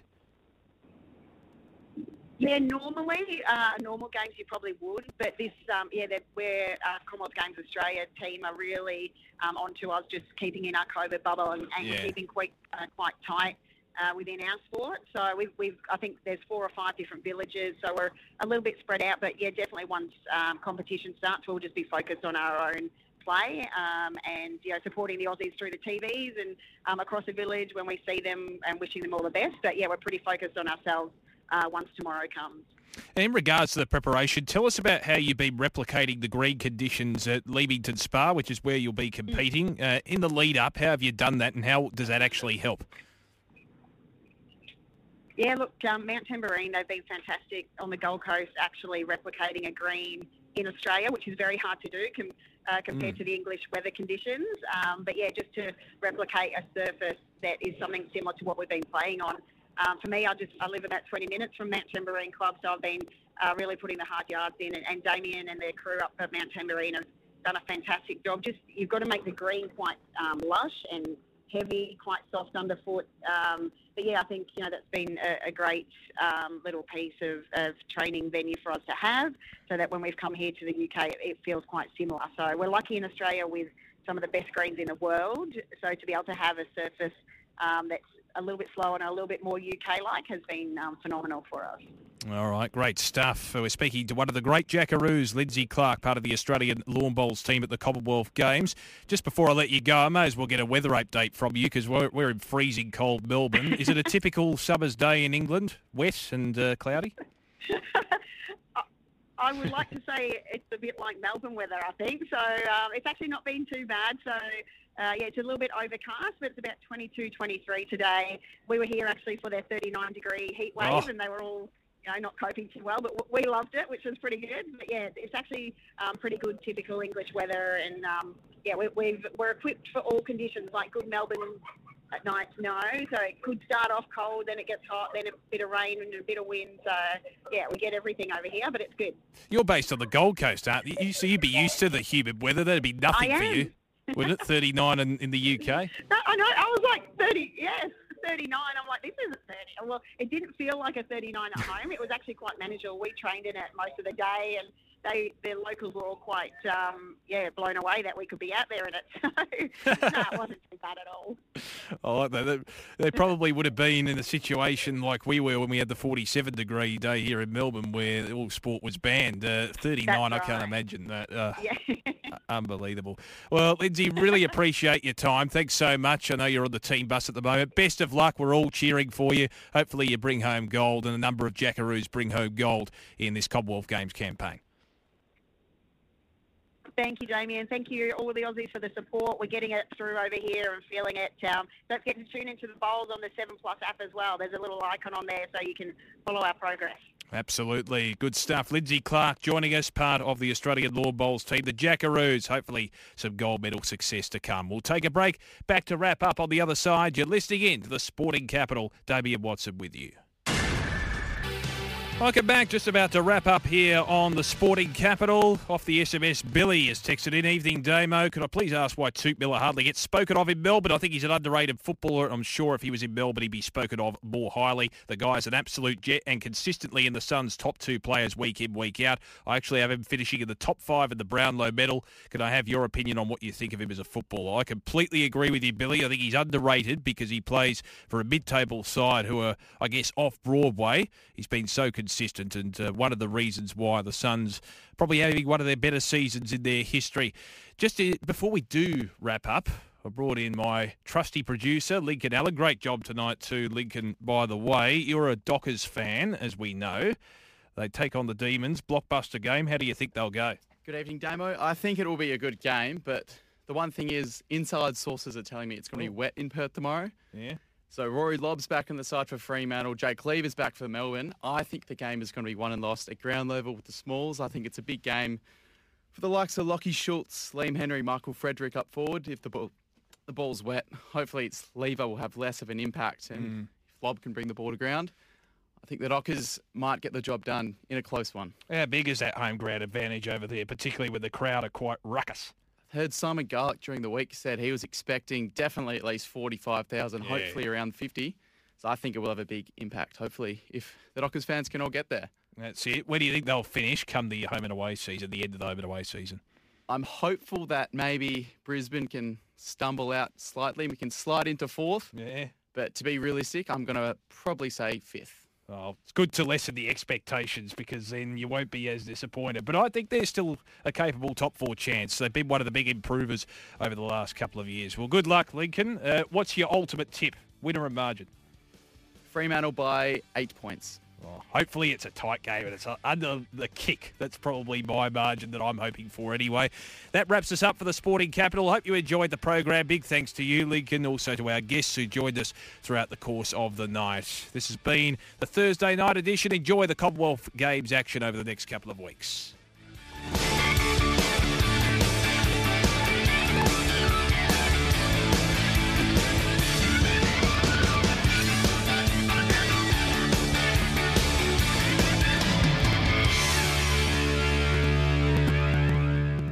When making the double chicken deluxe at Macca's, we wanted to improve on the perfect combo of tender Aussie chicken with cheese, tomato and aioli. So, we doubled it. Chicken and Macca's, together and loving it. Ba-da-ba-ba-ba. Available after 10:30 a.m. for a limited time only.